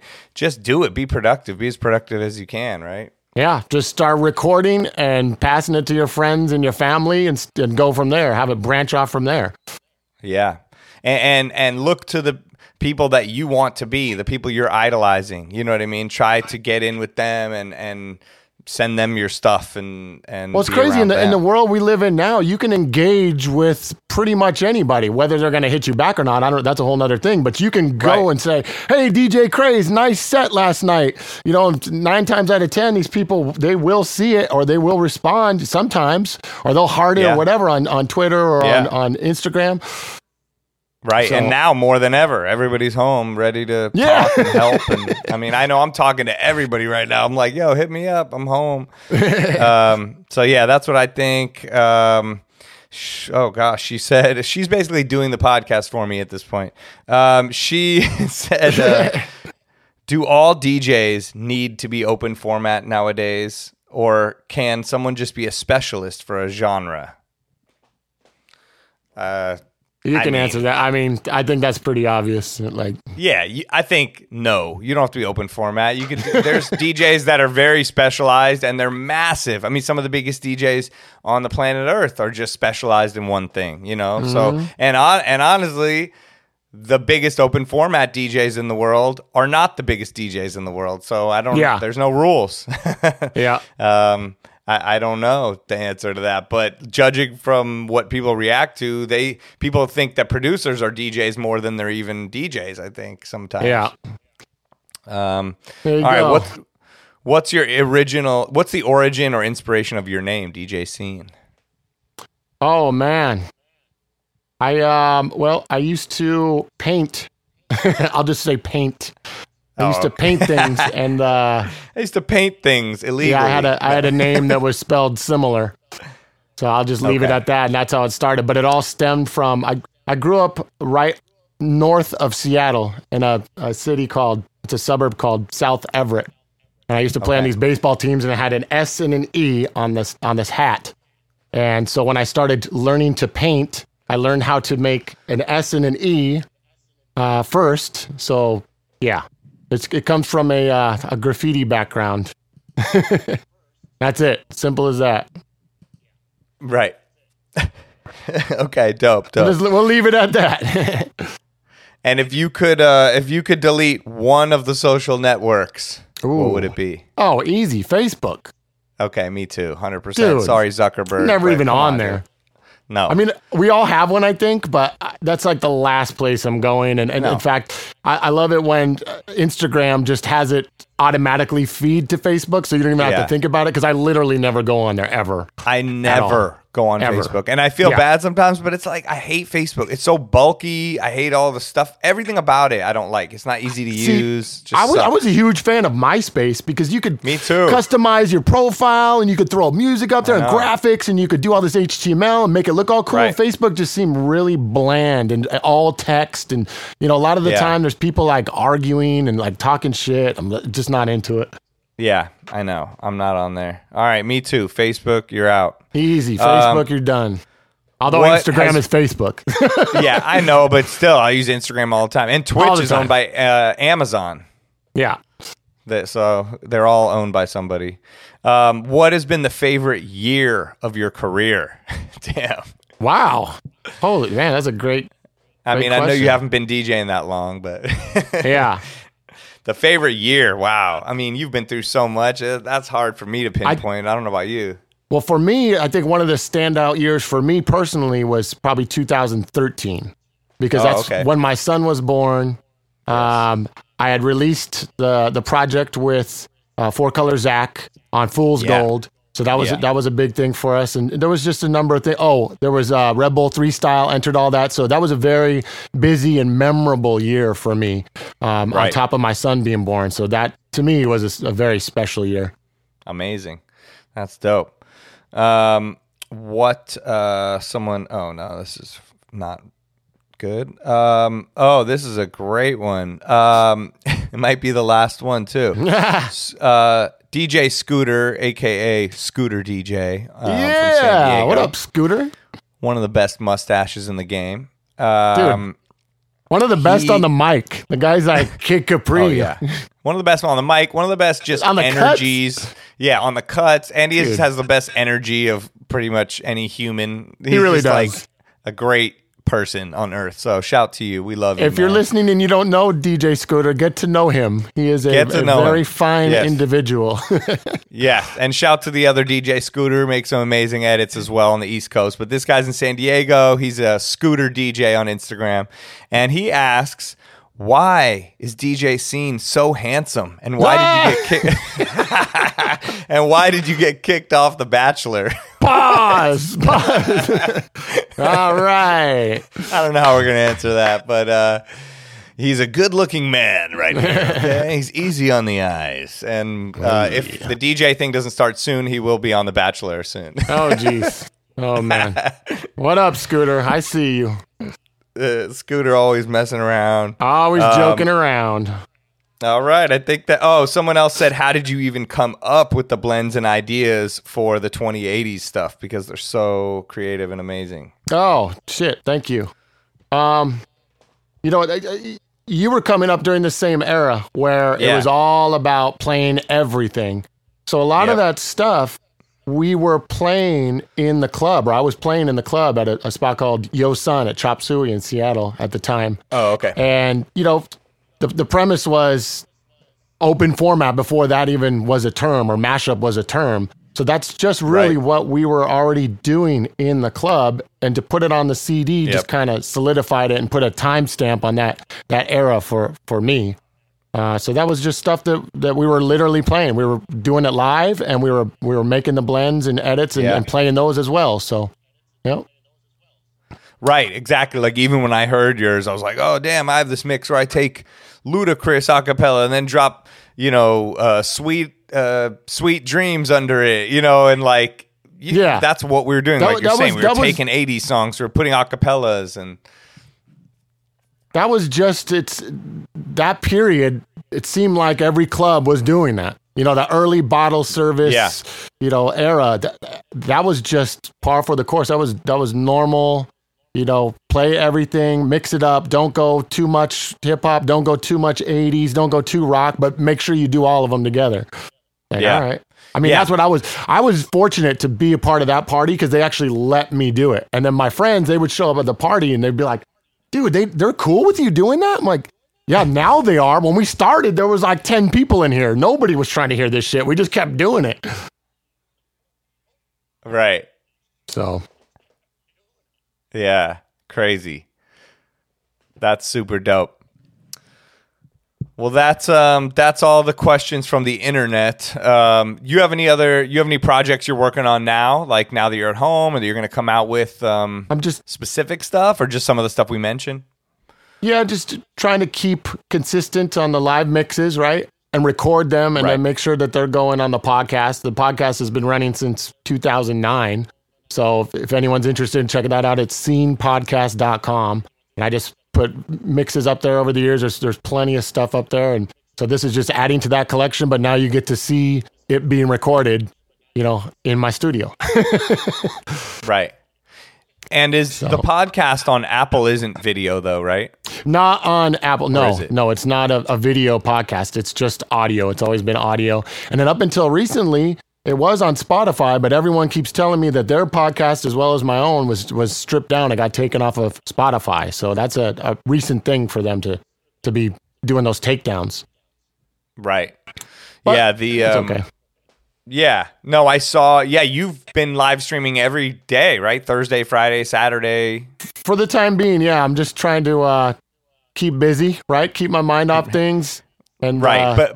but like you said, I saw then you upload the audio directly to Apple like that day. Yes, right, exactly. Every day, I'll get it done and then dump it and throw it right on Apple because, like we were talking about, I mean, there's plenty of people that don't even look at Instagram, that don't even care. They're probably like, hey, well, how come you don't have it on Twitch, or where is it at on YouTube? Right. Well, like we spoke about earlier, got to try and work on that, you know, and try to cover all the bases just so that it's the easiest way to consume the content.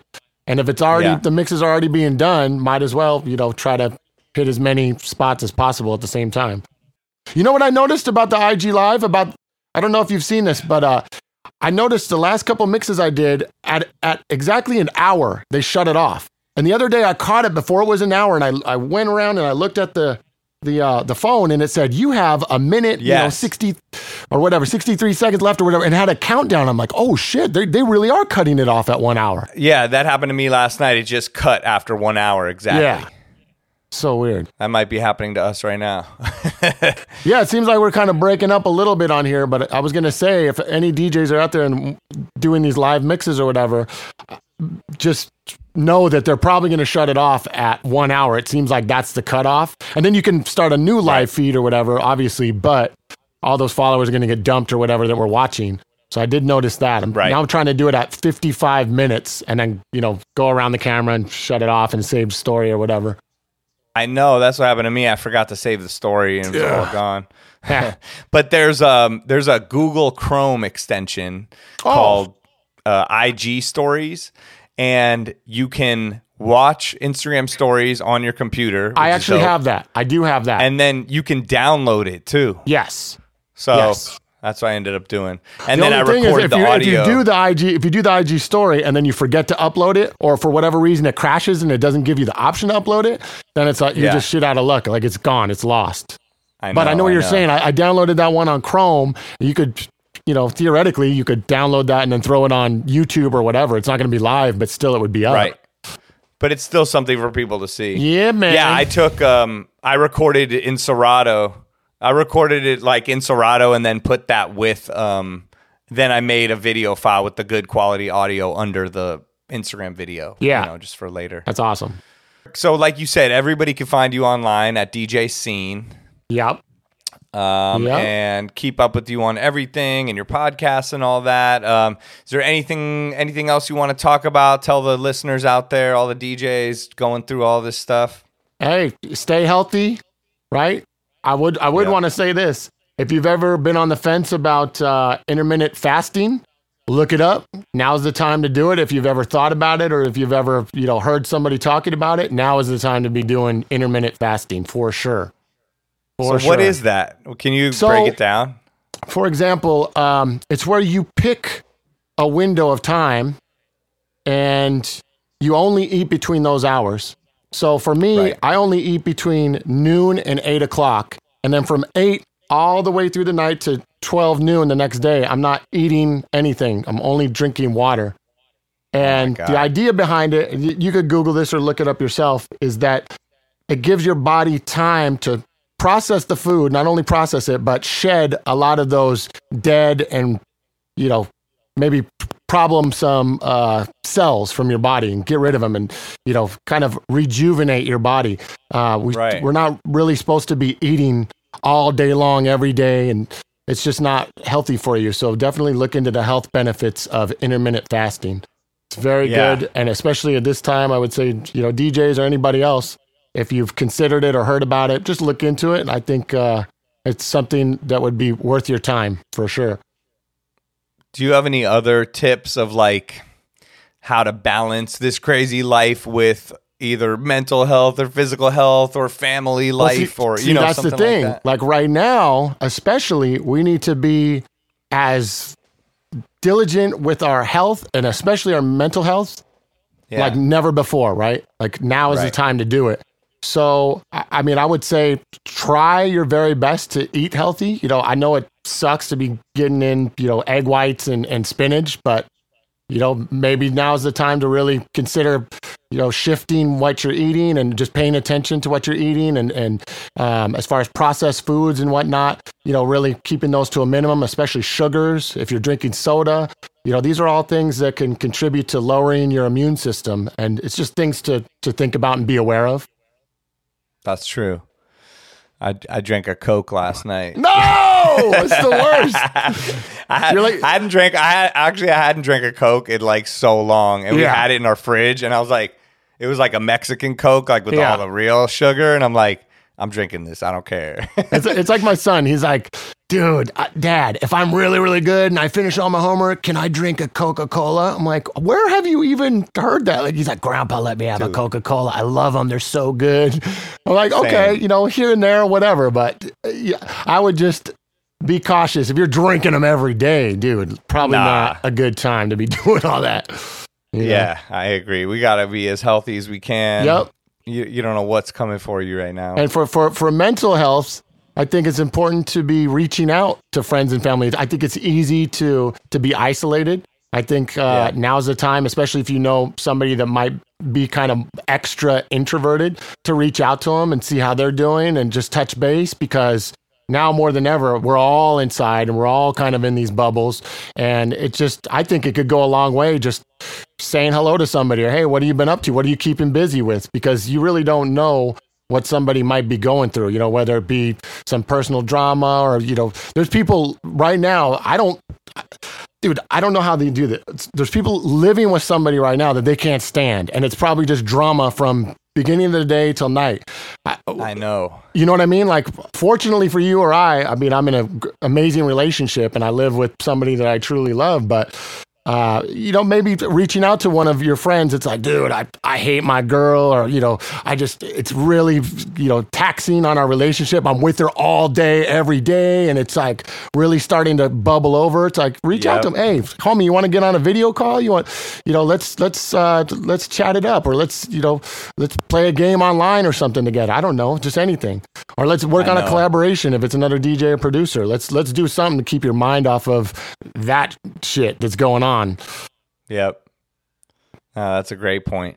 Yeah, I know. Just being able to even do these podcasts and then do these fun Zoom calls with friends and like FaceTimes and learning this new program. I'm hitting up Steve Wonder and he's like, okay, we'll get on video chat. And he's like, I learned this. I'm like, I learned this. Okay, cool. And it's like, it's just, it keeps your mind going at all times. And otherwise you just sit here reading the news and going crazy. And dude, that's the worst thing you could possibly do, is to just sit there and fester and just watch news, or even have it on in the background like all day long. Like, for example, my buddy, he lives across the street, he's a fireman, and he goes, I can't tell you how many calls I've been on, and you go in there and people are having issues or whatnot, and the CNN is just on like full blast. Like, I would say, 7, 8 out of 10 homes, there's just news on in the background, cranked, and you might not even be paying attention to it, but still it's just in your back subconscious, like constantly hammering you with a bunch of negative shit. Yeah. It's not good to be in that spot, man. No, we're not built for that. I said that to my friend too. He was like, yo, I'm having problems. Like, I've been having these panic attacks and anxiety attacks and da-da-da. And I was kind of giving him some tips on whatever, meditation and different things I do. True. And then I talked to him like, I think a day later or so. And he was like, sends me this, he sends me a video of him watching CNN and what he saw of it. And I go, yo, I could solve all your problems. Turn that off. That's what's giving you the panic attack, okay? Like, as human beings, we're not built to even take in this much information and know this many people and know this many facts. Like, I don't need to know all the same facts as the doctor, in the same way that the doctor doesn't need to know about my DJ mixer, okay? It's the double-edged sword, right? Years past, you didn't have access to that information like we do instantaneously. We're not built for it. You're absolutely right. It's overwhelming. There's you need to be able to turn it off and disconnect, go outside for a walk. If in our neighborhood, thank God there's not like a ton of people walking around or whatever. We can actually go out, ride a bike or whatever, and not really have to think that we're not social distancing, because there's nobody out there, Right. Yeah, it's I know that's huge right there. You know what I was reading the other day too, is that you can lower your anxiety level with 10 minutes of walking, the same amount as a 45-minute workout. So you either do a 45-minute workout or you walk for 10 minutes and you're going to get the same effects on anxiety. I thought that was kind of interesting. That is interesting. And I believe that because I do that all the time. I'll just be like, I got to get out of here. Yeah. I was going on a walk. I don't even go on a far walk. I'm not even trying to work out. I'm not seeing how many steps or calories. But I'm like a new person. I come back. I feel like energized. I can think better. It's just like... It's good. And then it's whatever works for you. There's plenty of apps out there too for meditation. I don't know if you mess with like Sam Harris's app. It's like Waking Up or whatever. And there's obviously Calm and there's a couple other ones, but they'll let you run through it for free, 5 or 6 lessons. And then they want you to pay for the other, 50 or whatever. But even like those free 5 lessons on Sam Harris's app, like you could sit in your chair or lay down and you just listen to it for like 10 minutes and you just feel like a whole different person, just calm, centered, relaxed. We really, I can't stress it enough how much we need to really be diligent about being on top of our mental health, because if we're in it for the long haul, like they just extended it for another 30 days or whatever. If it keeps getting extended, just be prepared to, stick around in your house for a while. Yo, I know. I mean, thankfully we're built for this because we sat in our house practicing DJing and making music. And I was saying before the quarantine, I think the week before, I had barely gotten out of my house at all because I didn't, that was like what I do sometimes.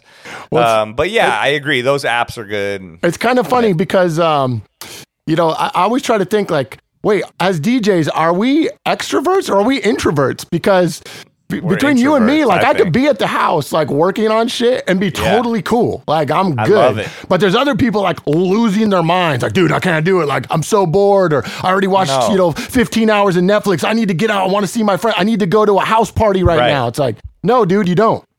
You really don't. No, there's sometimes I got to force myself to go out. Like before the quarantine, like I would be like, yo, I've been inside too much doing a podcast and practicing and coming up with this and that. So I know it's, I mean, the family life gets you out. Your kid wants to be out all the time. Oh, yeah. But yeah, I know. It's I think those are all good. The Calm app, and then the first one you said, I'm going to look that up. It's like what Waking Sam Up. Harris? It's Sam Harris. Okay. Sam I'm Harris. getting that. So. And yeah, exactly. And then there's other things you could just look up. I'm sure Buddhist meditation, transcendental meditation, whatever works for you. Or if it's just a walk or whatever, go smoke some weed if it doesn't give you anxiety. I don't know. It's legal now.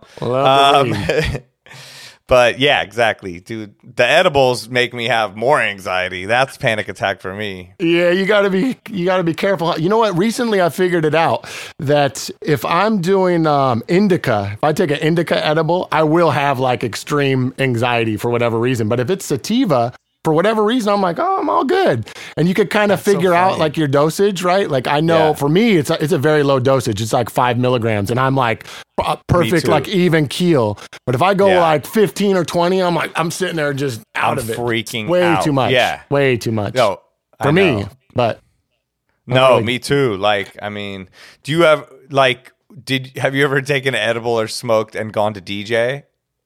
You know what? I did. And I did it one time and I was like, nah, I'm never doing this again. I can't. I get so paranoid and I play way, way different when if I've smoked or taken an edible. And, I remember doing that, smoking in the booth at this spot with these guys like, yo, take a couple hits. I'm like, okay. So I hit the blunt. And then I played so crazy different. The owner came up, he's like, dude, what are you doing? Like you're playing reggae right now. Like what? Like these guys want to rage. Like they're trying to party. It's way too chill. I'm like, yeah, but it feels right. Like, I know. Nah, that's happened to me too. They passed me. It seemed so good at the time. Like, I hit it. And then like 10 minutes later, I'm like, what do I even play right now? I don't even know what I'm doing. Oh, I should. Oh no, I shouldn't play that. Oh wait, maybe I. Song's ending. Oh, it's like it's too much to handle. For DJing, I'll take shots for sure, and that opens me up. Then I'm like, a little loose. I'm taking a little bit more chances. Sometimes I'm. Would I play this? This is a brand new song. Yeah, it's gonna clear the floor. Like fuck it, let's just play it. Like I'm trying Sesame Street.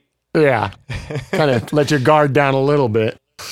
Yeah, I know. Yeah, the drinking, I mean, you don't have to, but I like to have some drinks to like get me in tune with the crowd and loosen it up and stuff like that. Yep, for sure. it's more For conducive, I think, to DJing than smoking weed. Unless Absolutely. you're a certain kind Unless of, maybe you're doing like a lounge, like you're playing like a weed lounge. True. They don't have those yet, but I envision maybe in the future it's like a hookah bar, right? Or in Canada, they were already doing that, the cafes, where you're in there and you're just smoking and somebody's kind of playing some music. But yeah, if that was the case, that'd be totally different. It's not a dance club. Oh, I could do that for sure. And like it's and they should have that. They have all these cafes coming out. I think like that's a good idea. Yeah, because it's a different kind of music that you want to hear in that environment. Oh yeah, for sure. I think we'll see that. Eventually, we'll see that. It's got to go federal maybe before that starts coming around. But I mean, I remember when you're 19 in Seattle, everybody would drive up to Vancouver, and they already were super lax on weed smoke, and they'd have these cafes, kind of like Amsterdam or whatever, and it was. They're not coming in busting anybody. You just walk in, they're playing music. You could just smoke right there, just like a hookah bar. So, I mean, eventually we'll start seeing that. And then, the music is not going to be wee. No. It's going to be some soulful, cool, vibey shit for sure. Like samples from the Jay-Z album or something. Yeah, just Dilla all night. Like, all right, I'm good. I'm good. That works for me. When did you start DJing, like actually, or like how'd you get into it? Dude, this is a while back, like 96, because I was in a couple different bands. And remember during that era, it was like Sublime would have scratching, or like all these different bands had like little scratches in the background. And I wanted our band to have, the little cool scratch, during the hook or whatever. So that's initially what it was for. I was like, okay, let me get this instrument to put into our music. And then once the band falls apart, because so-and-so didn't show up to practice, or this guy, he's not feeling good, or what, it's just hard to get a whole group of people together consistently. You're like, okay, guess it's a one-man band now.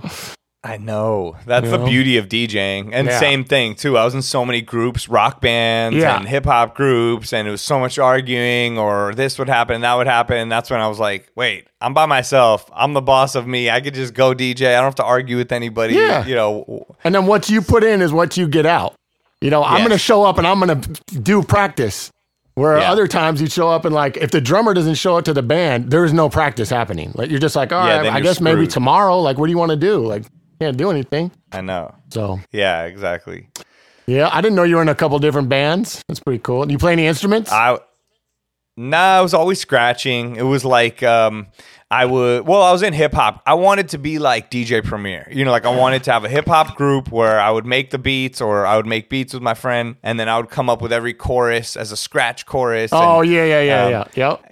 I wanted to do that. And then as time went on, my friends would be in rock bands, and like you said, things like Incubus and Sublime and groups with bands. And I thought, oh man, this would be dope. Like I love jamming anyway. Like the producer in my hip hop group played drums, so we would do a thing where he would set up the MPC and these Roland V drums, and we would recreate breaks live, and he would play the samples, and I would scratch over it.